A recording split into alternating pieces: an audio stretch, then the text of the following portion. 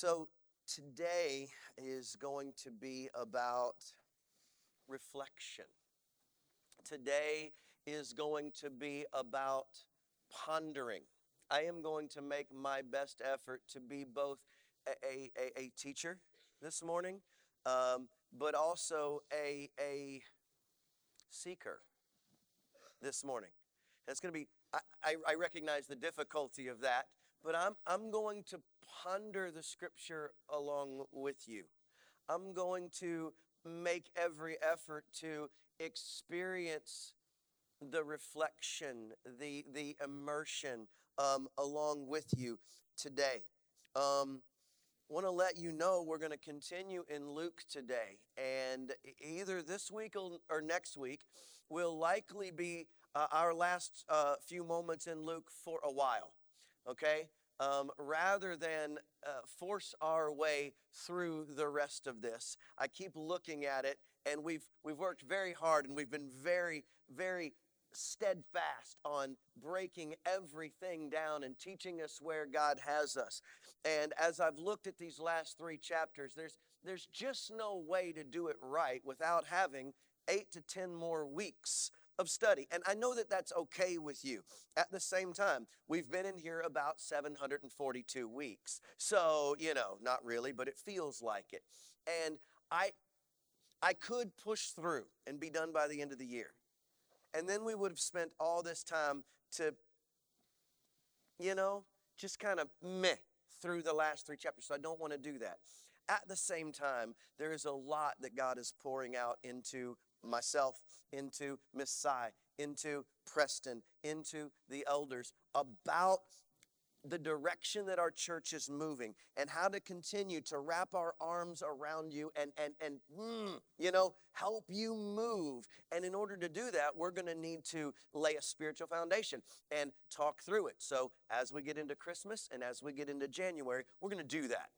We're going to launch ourselves well. And then we will return to the scripture, which will probably take us right up near Easter at the crucifixion. All right? May or may not get it exactly. We'll see how God plays it out. But that's kind of the plan. And you guys know we don't hide anything. It's all out here. So that's kind of what we're planning, okay? Kind of what's out there in the mix for the next 8 to 10 beautiful weeks. But today, this is where the scripture has us. Then came the day of unleavened bread on which the Passover lamb had to be sacrificed, okay? So he starts with a verse, okay? Very simply on the sacrifice of the lamb, okay? Was this a literal sacrifice of a literal animal? Yes, it was. Brought to the temple to be sacrificed as an atonement for the sins of God's people.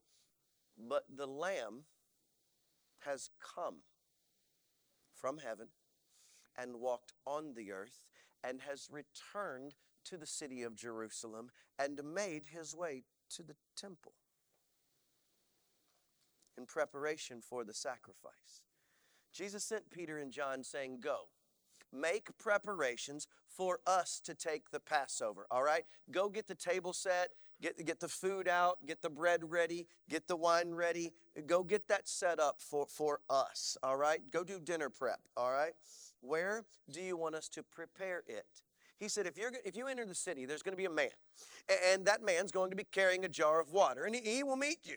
And you're just going to follow him to the house that he enters and say to the owners of the house, "The teacher asks, where is the guest room where I may eat Passover with my disciples?"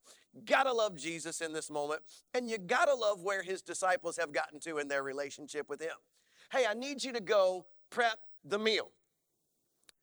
We don't have a house. We don't have a table. We don't have a meal. Nobody's been to the Kroger of Jerusalem yet. How is it that we're supposed to prep this stuff? And Jesus says, don't you worry about it. All right? That little road right there, take it just toward town. And once you get to town, there's going to be a dude. Not just any dude, a dude with a water jar. Okay? Find the dude with the water jar and follow him. Can you imagine? All right, there's a couple of guys like, oh, dee-do, dee-do. You see him? I see him. Let's go. Do-dee-do. Now, if I'm the dude with the water jar, I'm like, what the? I mean, can you imagine if we made this a movie and the guy actually saw them following him and he like ducks into an alley and out of an alley and they're trying to chase him and keep up and peek. And then he says, when he gets to the place that he's going, follow him into their house. Weird. Two guys come to town, chase a dude with a jug. He goes in to a house and they walk right in behind him. Did you all not catch any of this while I'm reading? This is a hoot. And when they get in, they just say, hey, where's the guest room? What? Why? The teacher says, we're going to have dinner. Invited themselves to the table with the guest room to the food. Okay? He will show you a large room upstairs, all furnished. Going to be set up already, all right? Go make the preparations. They left and found things just like Jesus told them, so they prepared for the Passover. When the hour came, Jesus and his apostles reclined at the table.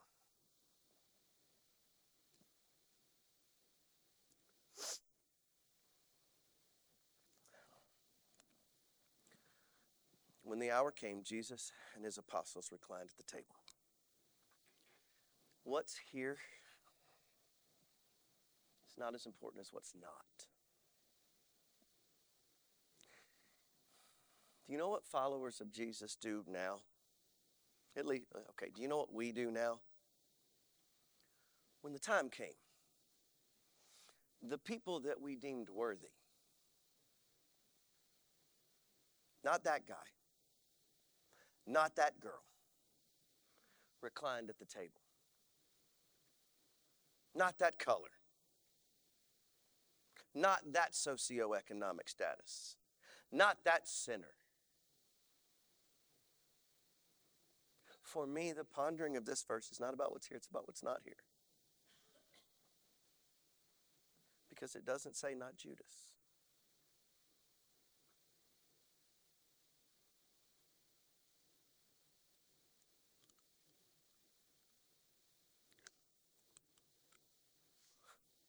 He knew. He's getting ready to call him out. And then he's going to hand him the cup. And then he's going to hand him the bread. And then he's going to say, this is my body. Broken. And he could have said, by you. See, we will. That's us. This is my body. Broken because of you. But that's not what he says. When I get to the part, I need you to hear the biggest word in there. This is my body. Broken for you.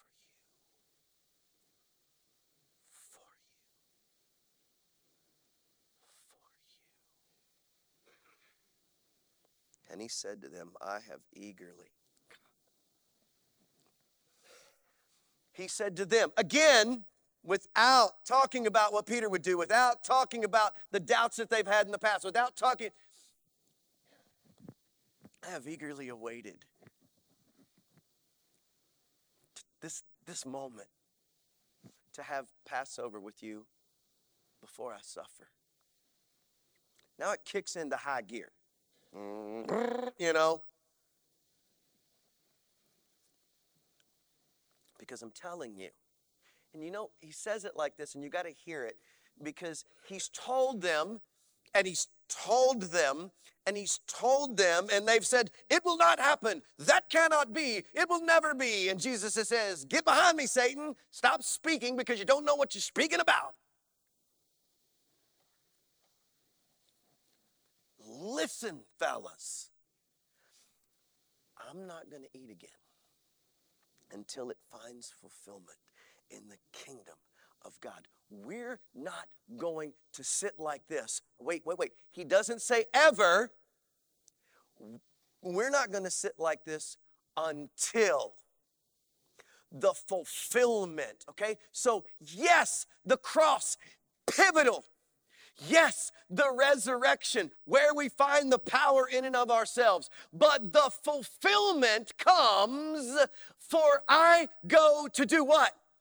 Prepare a place for you, that where I am, you might be also. The fulfillment of the things is you get to be where I am at my table because of this.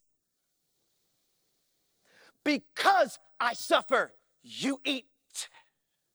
Because I gave, you drink. Don't fret the pain of now. Celebrate the victory tomorrow, regardless of what you see tonight. After taking the cup, he gave thanks, and he said, take and divide it among you. And I tell you, I will not drink again until from the fruit of the vine, until the kingdom of God comes. And he took bread, gave thanks, and broke it. Stop. Let me jump back real quick. Two things. For I tell you the truth, I will not drink again from the fruit of the vine until the kingdom of God comes. Two little quirky things. Quirky thing number one. I want to say we're good Baptists, but we're really probably not, okay? But we are a Baptist church located in the Bible Belt in the middle of central Kentucky, okay? And in these cups over here, there will be grape juice. And that's okay. Right up the street, our dear sweet friends, the Catholics, okay, will not have grape juice. They will have wine. And it's okay. Okay? The Bible says the fruit of the vine. Okay? Let's just notice that he doesn't specify what you should or should not take, other than that which not only comes from the fruit of the vine, that which I created, but I find it incredibly delectable and yummy that he chooses to use the word vine, because what? I am you are and the branches are fed by and what feeds us gives us life, and what gives us life is the blood of Jesus Christ, because the blood of Jesus Christ cleanses us from all sin, wipes our sin away, so that because he died, we shall live. That's nugget number one. Here's nugget number two. He does drink one more time. He does. You remember? On the cross, he says what? I'm thirsty. But what does he get? Vinegar. Not from the vine. Not fruit. Side note. Everything about Jesus and what he says. It's gorgeous. And he took the bread. And he gave thanks and he broke it. And he gave it to them and he said, this is my body. The word broken is used a lot of times, but it's not here. So please notice the difference and sit on the word for a minute. Here is my body. Say it. What's the next word? It's not broken here. Given. Not taken. Given. Not given that night. Given long time before.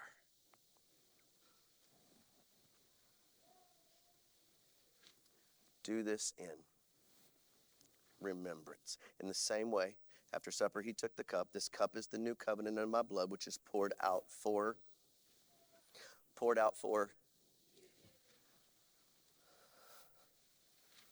But the hand of him who is going to betray me is with mine on the table.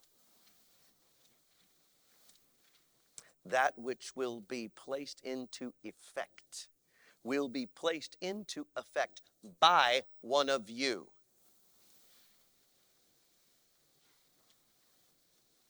But the Son of Man will go. I know you're going to do it, comma, and I go anyway. I see your backstabbing, comma, and I go anyway. I knew before you knew that you were going to do it, and I chose you anyway. They began to question among themselves which of them it might be. Church,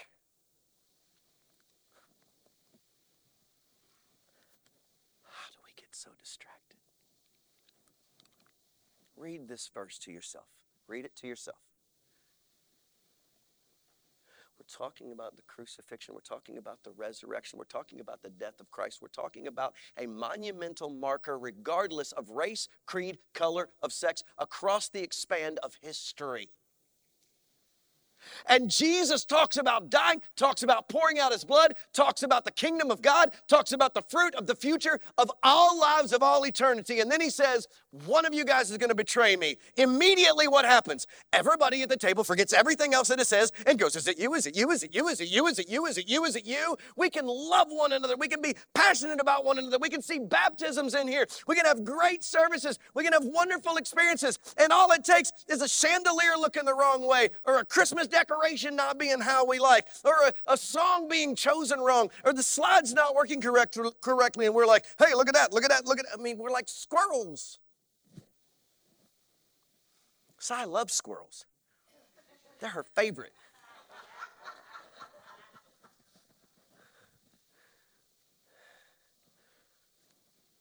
I think the nugget for this moment is this. How do I align my life in Christ in such a way that I might not be distracted by the trivial?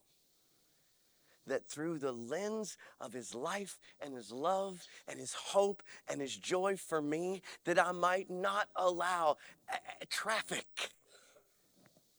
That I might not allow toddlers or teens.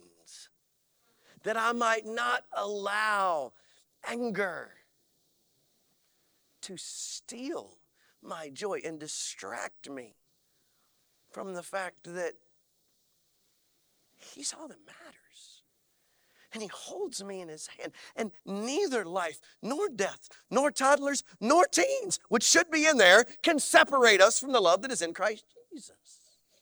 Amen? Amen. When you stop focusing on Jesus and begin focusing on the trivial, we see what happens next.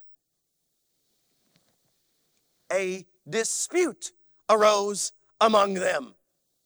Man, we Christians are real solid at this one, aren't we?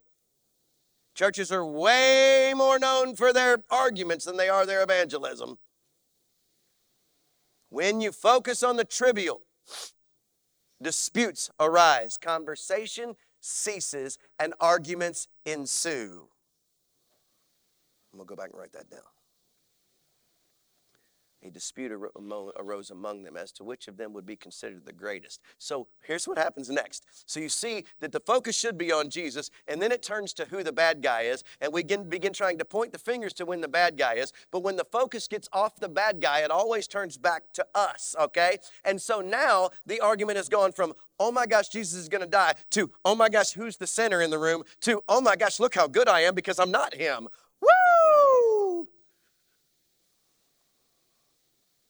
And it returns to the same thing Jesus said we must stop doing in order to be his in the first place. If anyone would be my disciple, he must deny himself. And Jesus said, the kings of the Gentiles lord it over them, and those who exercise authority over them call themselves benefactors, but you are not to be like that. Instead, the greatest among you should be like the youngest, and the one who rules like the one who serves. For who is greater, the one who is at the table or the one who serves? It is not the one at the table, but I am among you as the one who serves.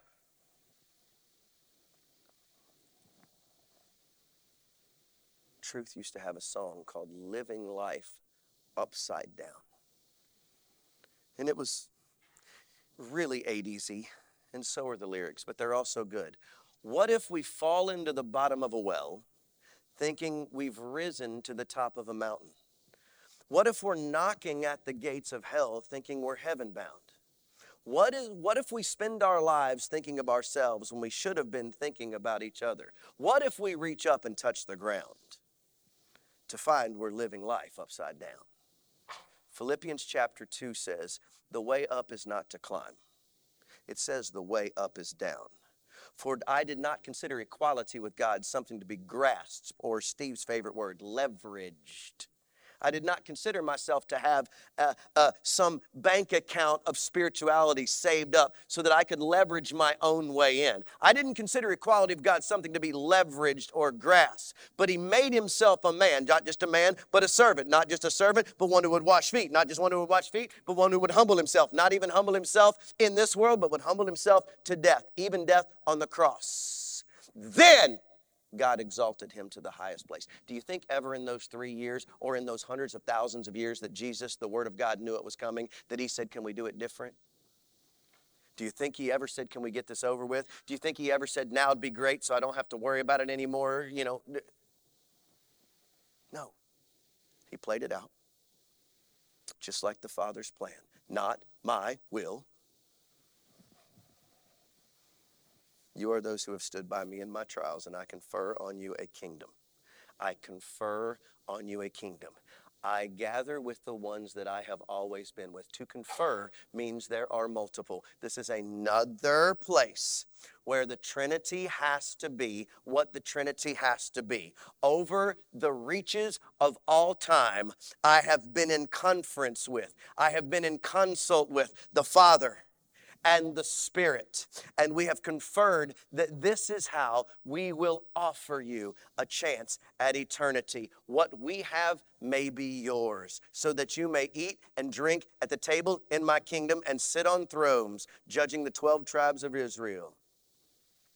Simon, Simon, Satan has asked to sift all of you as wheat, but I have prayed for you, Simon, that your faith might not fail.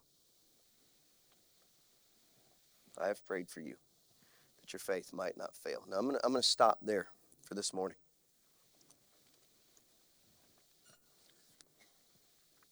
In just a few minutes, we're going to get personal. I'm not going to get personal with you. By your own choosing, you will choose to get personal with Jesus or not. I'm okay. I can't. I don't need to instruct you in how the conversation needs to go with you and God. What I will ask you to do is this. First, look in. In Corinthians, it talks about those who are about to take the bread and the cup, examining themselves. Why are you doing it? It's not to exclude or include you. It's to set yourself up. It's like the sign at the mall. You want to figure out where the store is. You have to know something else first. What? Where you are. Looking in is the you are here moment. Paul is trying to get you to be honest about where you are so that Jesus can take you where he needs you to be. Look in. You are here. I can't tell you. Okay? Look back. This do in. It doesn't say this do in a played out drama. It wasn't a skit. It doesn't say this do in a dream. There will be a day when perhaps this thing, no. It doesn't say this do in a vision. It doesn't say this was written in an opera or a story. No.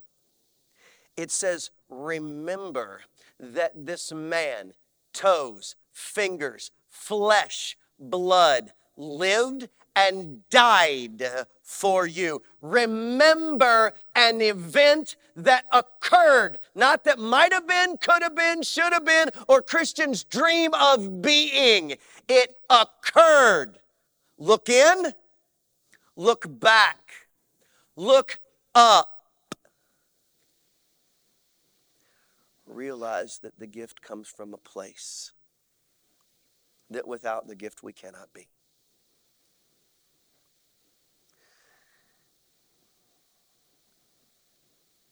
A perfect lamb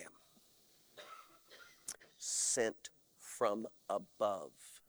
This is my son with whom I am well pleased. Like a sheep led to the slaughter, he opened not his mouth. Came to die perfectly sinless for the sinners. The blood of Jesus Christ cleanses us from all sin. There's a story in a book, the tale of the tale of the tardy ox cart. The Tale of the Tardy Ox Cart. It's by Charles Swindoll, a big name preacher of the last 40 or 50 years. And he tells the story of a little African girl named Monica. And Monica is walking through the village and falls into a well and breaks her leg, and she cannot get out. And this mother figure, and I forget how to pronounce the name, Mama Njima or something like that, and we'll just call her Mama. It's not her mother, but she's a motherly figure in the community. And Mama comes and tries to rescue her from the well, crawls down in to get her out, and both of them are bitten by a black mamba, one of the most poisonous snakes in all of Africa. And as they are pulled out by the rest of the village, they are both rushed to the hospital where Monica's leg is treated, and Mama dies. Now Mama dies, but Monica doesn't die. And there's a nurse who is a missionary to this place, and Monica finds out this information and is overwhelmed and is begging for an explanation. And the explanation that the nurse gives her is extraordinary. She says, well, here's what happened. The snake bit her first, and all of the venom was gone. So when the snake bit you, there was no more venom left. And then she began to tell her the story of another who died so that the snake could not bite us. And though he died, yet shall we live. And this Monica accepted Jesus on the spot in that hospital in Africa that day because the poison had been taken. The sin of the world on Jesus. Look up. And if you can look in, and if you can look back, and if you can look up, you can joyfully look ahead. You can joyfully look ahead. The debt is paid. The burden is past. The price is paid. The story is written.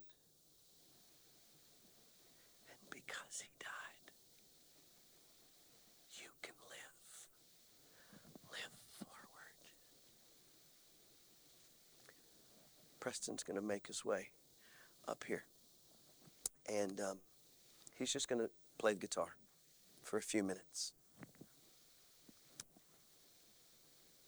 Nice little nativity over here. A baby that will one day give life.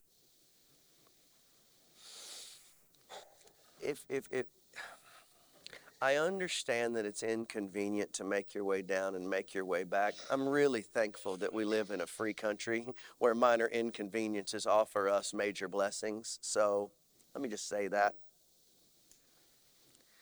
I want you to do this in your time, in your way.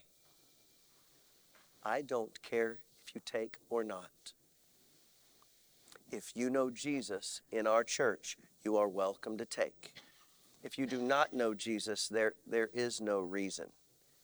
It's for the body of Christ according to the scriptures. And it is Jesus who brings you in and makes you a part of the body of Christ. And then we are broken along with him in our spirits and in our hearts so that he may make us new. That is what we're remembering. So as he plays, would you look in, look back, look up, and look ahead, and spend a few moments with Jesus. Take the bread, take the cup on your time.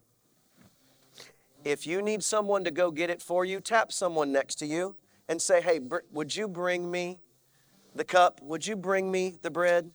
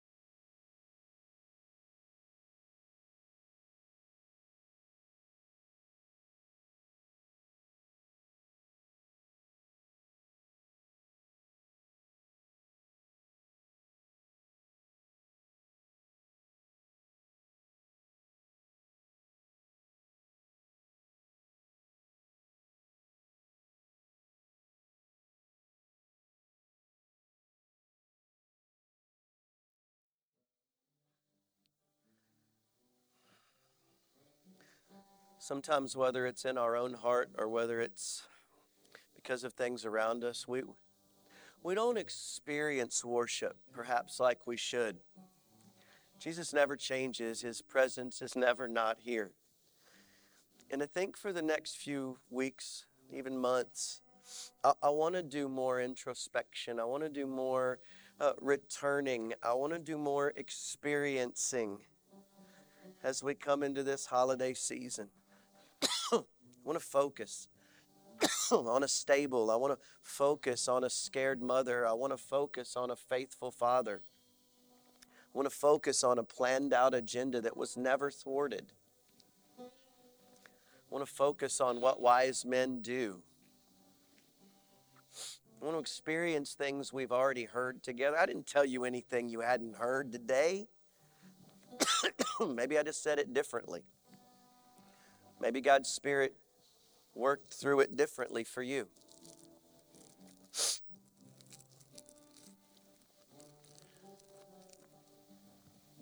As we close out together,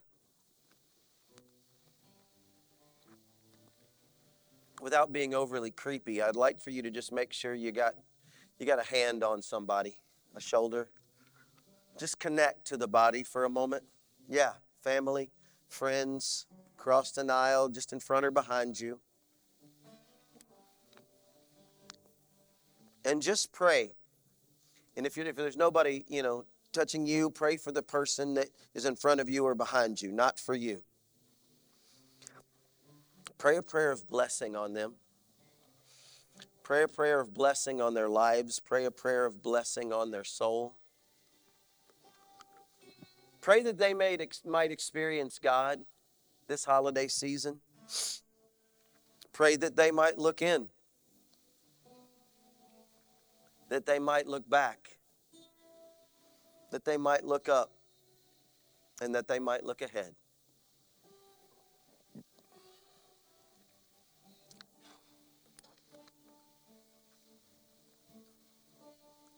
Thank you for your body broken, and that broken body that collectively makes a body restored.